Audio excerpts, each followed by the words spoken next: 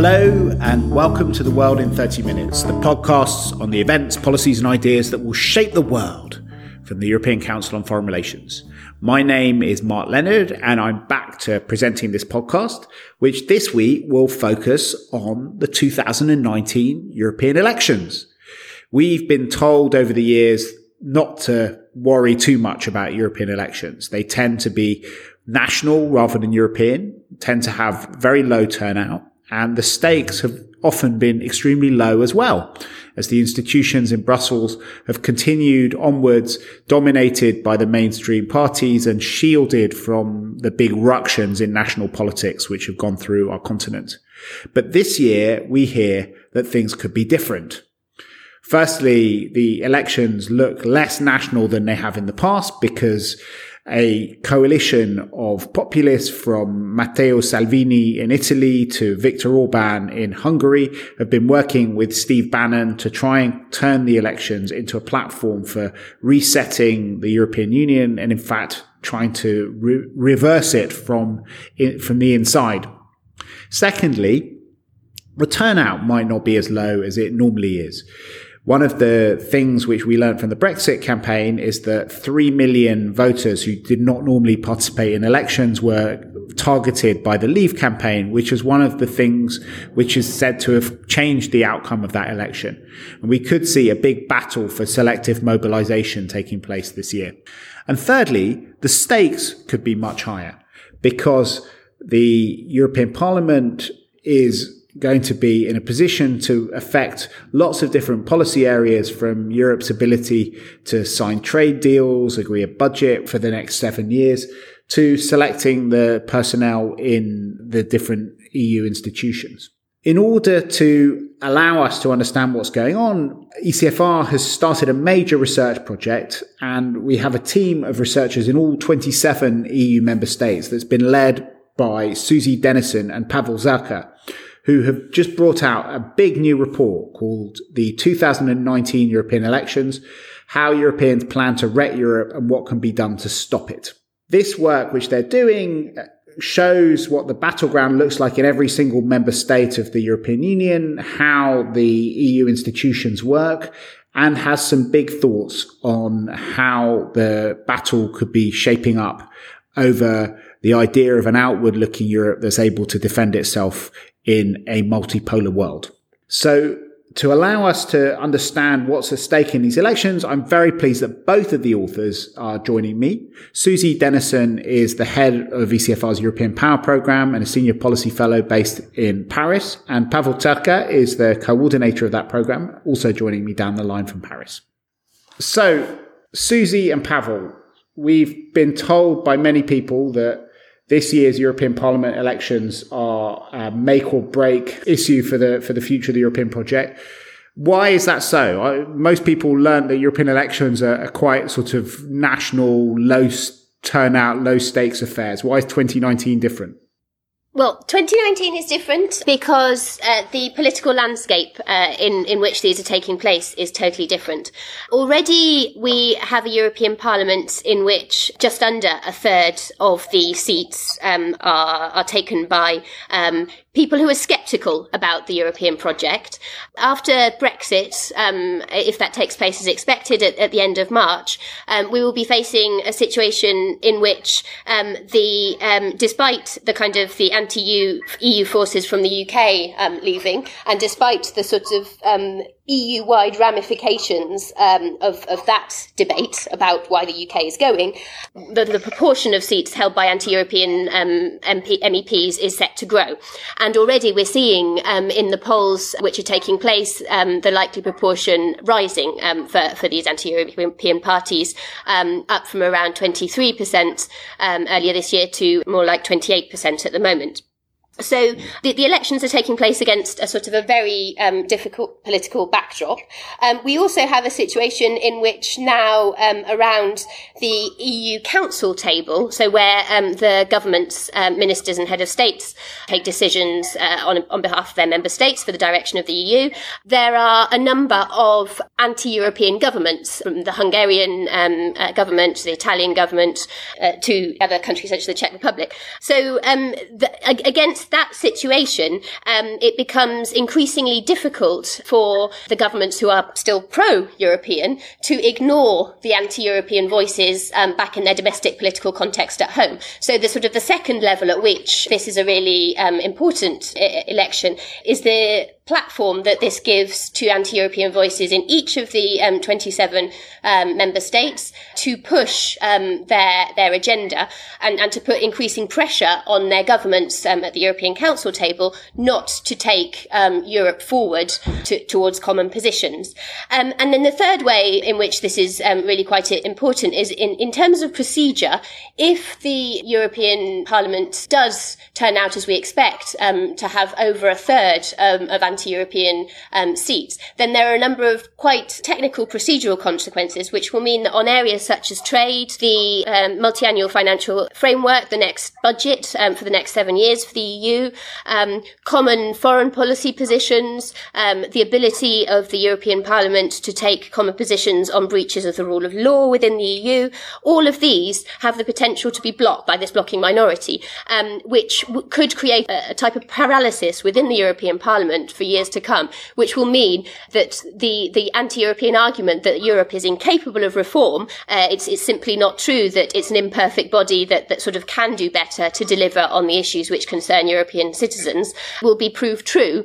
So yes, basically, it's quite a worrying picture. Right. So you and Pavel have been leading a team of researchers in all 27 member states to look at what the different national situation looks like. And I like to kind of go into this through three prisms. One is to sort of get a better understanding of what it is, which are these new parties and forces that are going to emerge, which will be represented and which will run the European Parliament. Secondly, what kind of ideas do they have? And thirdly, what sort of mechanisms do they have to actually make those ideas take place? So maybe the first thing we could do, Pavel, is to start with the top parties that are going to be elected. I think one of the most striking things in your report is this table where you look at the top 16 national parties. And I think anyone who's followed the European Parliament for the last few decades is used to seeing either Social Democrats from the S&D group or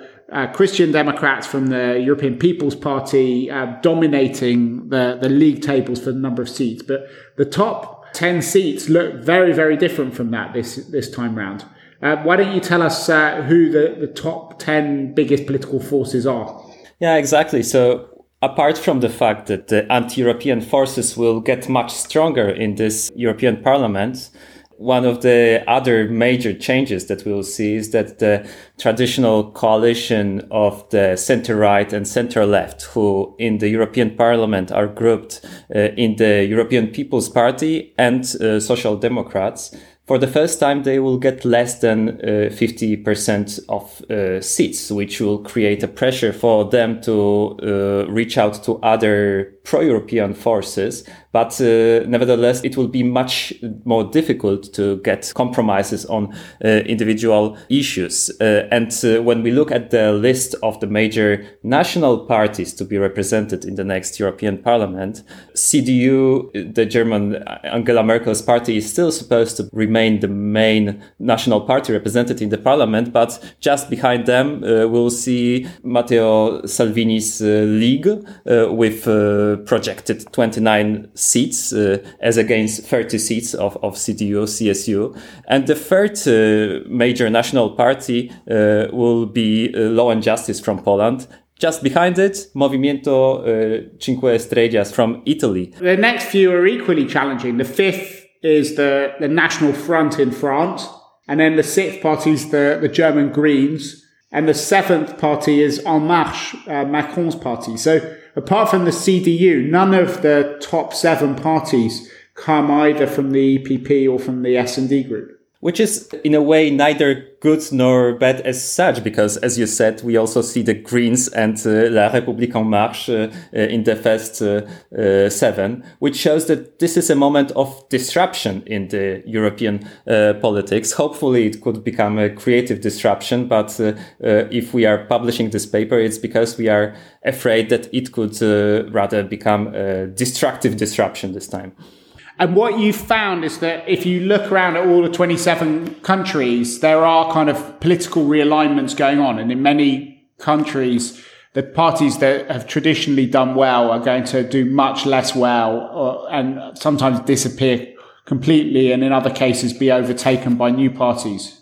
As you noticed, we are using a term anti-Europeans as well as nationalists and Eurosceptic parties. This is because it's difficult to find one word to describe the multiplicity of positions. And actually in the European Parliament currently, the parties who are either very critical towards the EU or opposing European integration, they are dispersed among different groups. On the far right, you have two different groups. Apart from that, you have Eurosceptic conservatives, but also you have some parties on the far left who also could be considered anti-Europeans. And you can see that on several issues that the coalition between all of those parties could be tricky because, for example, the radical left, while shares some trade opening criticism with the far right, they are at the same time critical of the government of Viktor Orban on the rule of law issues. So we are never saying that all of those parties share the same dangerous agenda. What we rather point out to is that with their strengthened representation in the European Parliament, they could decide to have some tactical partnerships and agree on various elements of the agenda, which are not necessarily that important for them. I think maybe it's worth making a point that we know that there are a number of new political parties that are going to be participating in the European Parliament, and it looks very likely they'll gain seats. It's very unclear how some of them will align with others precisely because they are new. I think the other big unknown about the potential for coalitions is what the kind of the mainstream parties and centre parties are going to do, because what our paper tries to lay out, one of the kind of the major risks is around the centre-right being kind of captured by this anti-European force and deciding to work with parts of that agenda in the way that we have seen sort of in a growing way over migration policy in the last few years, this kind of sense that the only way to deal with this kind of growing anti-European force is to kind of cooperate with it. I think that's what we're trying to highlight in the paper is that is one of the major risks for Europe, because it is precisely that kind of horse trading on individual policies which could push some of the ideas that the European parties are putting to the fore. So what do these parties actually want to do? One of the great things in your report is a box on page 9 where you talk about the Anti-Europeans Manifesto.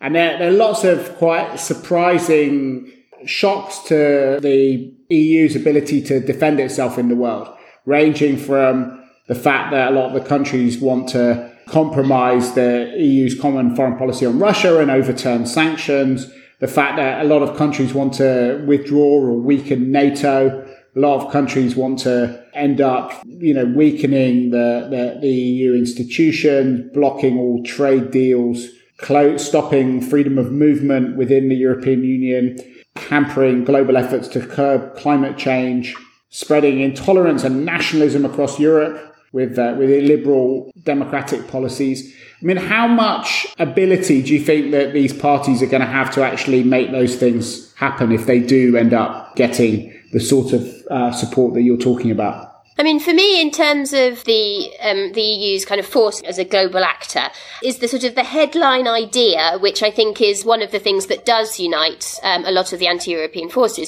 of this kind of desire to a return to a Europe of nations, rather than the retaining the ambition of being a cohesive whole. And I think that applies as much to the way that Europe engages on the global stage as it does to health, and perhaps more actually than to some of the internal intra-EU mechanisms, such as the euro and freedom of movement, where there is kind of more attachment among the anti-European parties because they can see the very tangible benefits of that. So indeed, under that sort of major headline shift in ambition that they're pushing, are some parties blocking the idea of common external trade agreements, and this goes from sort of parties like Five Star Movement right across to the right, Rassemblement National, back to the left with La France Insoumise. I mean, this kind of anti-trade idea, this fear about the kind of the impact of globalization is very big there. And perhaps more of a challenge for pro-Europeans are on some of the kind of the areas where we have seen effective EU common positions, such as example on climate change with the Paris Climate Deal, where you've got a number of specific parties, from the Danish People's Party to the Conservative People's Party of Estonia, who are calling for withdrawal from these multilateral agreements at an EU level, and this return to the idea that individual countries should decide their common policy. And then indeed you do have very specific suggestions, such as the abolition of sanctions on Russia, where you've got a whole range of parties from the Freedom Party of Austria, La Liga in Italy, Alternative for Germany, pushing back against this very specific proposal, which already, as we know, has kind of been causing some division between member states up to now. So I think that the potential is very real for us to see problems on a whole number of these files after the European Parliament election. Of course, it's worth underlying that European Parliament is just one of several institutions in the European Union structure, and not the strongest of all of them. And actually, the rule of law is one of the few mechanisms where 1/3 minority can already stop the process in the Article 7 mechanism within the European Parliament. So the Article 7 mechanism is the mechanism which people use to try and take action against the Polish and Hungarian government's attempt at undermining the rule of law domestically. Yeah, so on most other issues, you need majority, meaning 1/2 of the seats in the European Parliament. But despite that requirement, a strong representation and some strengthened unity among the anti-Europeans in the next European Parliament could already set a tone of several discussions on trade, migration, sanctions, rule of law, climate. It's worth remembering that, for example, on sanctions against Russia, the economic sanctions are currently extended until the end of July 2019. Then the Council will have to agree again on them. So changed discussion within the next European Parliament could translate into a different tone of discussions in the European Union at large, with effect on how the Council can act on several points of the agenda. And also because apart from the European parliamentary elections, we will also have several national parliamentary elections in the next couple of months, where, for example, in Estonia or Slovakia or Denmark, you could even see the anti-European forces entering the national governments, which would further limit the Council's room for maneuver.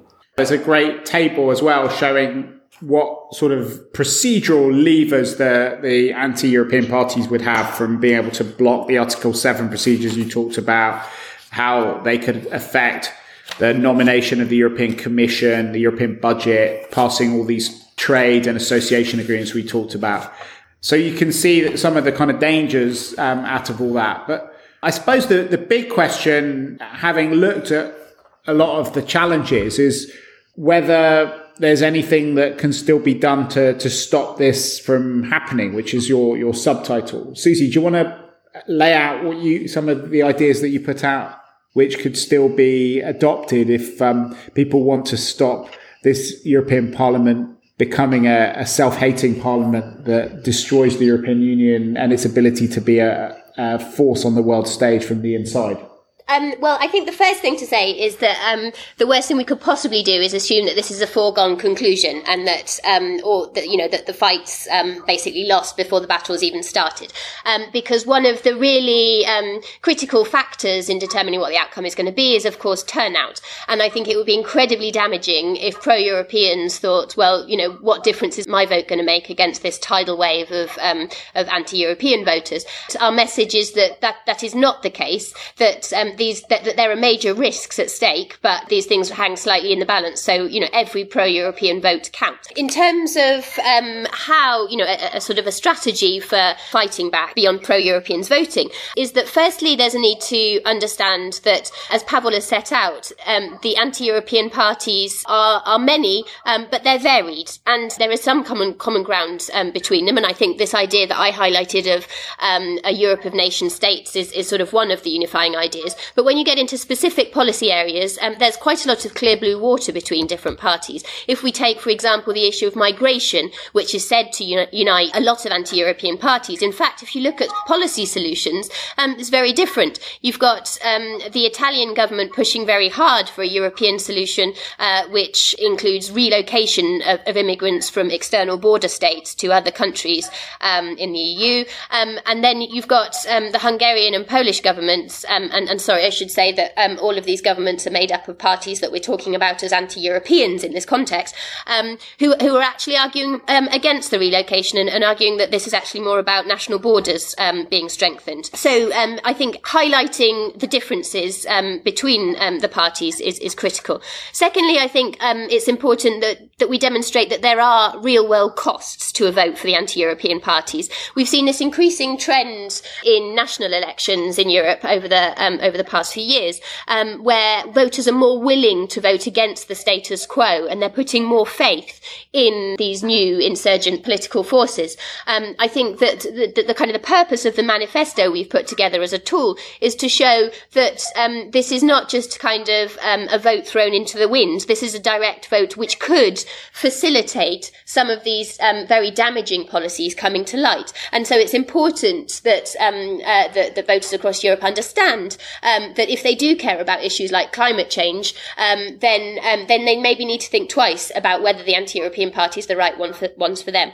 And then thirdly, I think it's important to understand in each national context what is the most valuable election for pro-Europeans to fight. And that may not be in every setting one about this being an existential battle for the future of Europe. That may not be the sort of the way that many pro-European voters actually see the world, and it might be more valuable to focus on the values that are at stake, the issues that are at stake in terms of the prosperity agenda, the issues that are at stake in terms of the tax justice agenda, or indeed the climate agenda, as I've mentioned. And so framing the discussion in the right way, I think, is going to be quite crucial for mobilising the pro-European vote, which will be so important. And just to clarify, it's not about a PR exercise of just framing the debate differently. We really believe that if we interpret the current polls where the several mainstream parties are losing their percentage points while other, including anti-European parties, are rising, it's because there is also some sort of legitimate discontent or disillusion which needs to be addressed. So that's why we say that it's actually a moment for the pro-European parties to better listen to the citizens and to reestablish a connection with them. I'm looking at the situation in Poland, which is my country of origin, and where I see that this is actually a very important vote also for the national political context, because we have parliamentary elections in just half year, and whoever wins the European parliamentary elections will find itself in a pole position to winning also the next national parliamentary voting.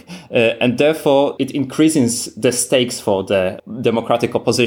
But for the moment, they are mostly shouting Polexit risk, saying that Law and Justice is leading Poland out from Europe, which is possible, but it's not certain. So if the Polish opposition is supposed to win those elections and then find itself in a better position to take over the power in Poland, they cannot just shout Polexit, but they also need to explain to voters that actually they are able to defend Polish interests in the European Union, against the background in which the Polish citizens are increasingly feeling that the European integration is going in a direction which is not aligned with Poland's national interest on energy, defense, migration, and Eurozone. And therefore, the Polish opposition might have to engage in a discussion about redefinition of Polish interests in that context. Okay, So if people are interested in finding out more about these elections, including country by country surveys of what the electoral landscape looks like, I warmly recommend that you head straight to ECFR's website, which is at www.ecfr.eu. And you will find a link on the front page, both to this report, and also to a page where we are going to increasingly be adding data in the weeks and months ahead as we move towards these elections, because ECFR has also started a massive polling project in 14 different EU member states, where we're going to explore how the world looks to European citizens in the run-up to and in the immediate aftermath of the European elections this May. Our idea is to try and identify what the key battlegrounds are for parties and how that will affect Europe's ability to pursue its agenda on the world stage. But for now, I think we've covered some of the big themes in this fascinating report. We have one thing left to do on this podcast, which is our bookshelf segment.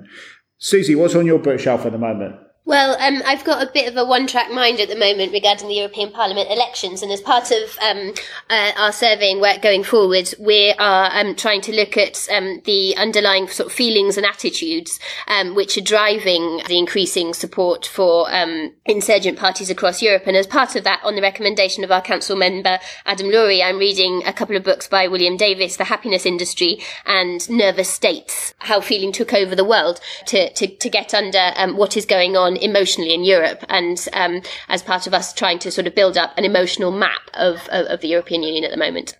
What about you, Pavel? I've just read Bourgeois Equality, which is the third part of a trilogy by an American economist, Deirdre McCluskey, in which she demonstrated the great enrichment of the last 2 centuries happened thanks to ideas rather than the capital accumulation or specific set of institutions. And notably, she points out to a shift in the attitude towards doing business and making gains, which used to be seen as sinful, but that started to change in the Netherlands sometime at the beginning of the 17th century, and then spread to Britain, Northwestern Europe, and elsewhere, leading to a great enrichment, according to McCluskey. But she also inspired me to read currently Adam Smith's less known book, The Theory of Moral Sentiments, which is about virtues, and that great enrichment is not about being prudent only, but also displaying several other virtues. So I recommend both of them, Smith and McCluskey. Great. Well, I also, if you're looking at the history of capitalism, I've been looking at its future. I've just started a new book called The Age of Surveillance Capitalism, The Fight for a Human Future, The New Frontier of Power by Shoshana Zuboff, where she tries to look at how the nature of capitalism has been changed by the digital economy, and is looking at some of the implications for what kind of world we live in. It's quite frightening stuff. But for now, what I would recommend you do is read the 2019 European elections, how anti-Europeans plan to wreck Europe and what can be done to stop it, which, as I said, will be at our website, which is www.ecfr.eu. If you've enjoyed listening to us, please do tweet about us, write about us on your Facebook page or ours. And above all, go to the platform that you're using to listen to this and leave us a rating or review, as it will help bring other people into the magic circle of people who enjoy the world in 30 minutes. But for now, from Susie Dennison, Pavel Zaka, and myself, Mark Leonard, it's goodbye. The researcher of ECFR's podcast is Jonathan Hackenbroich, and our editor is Wiebke Evering.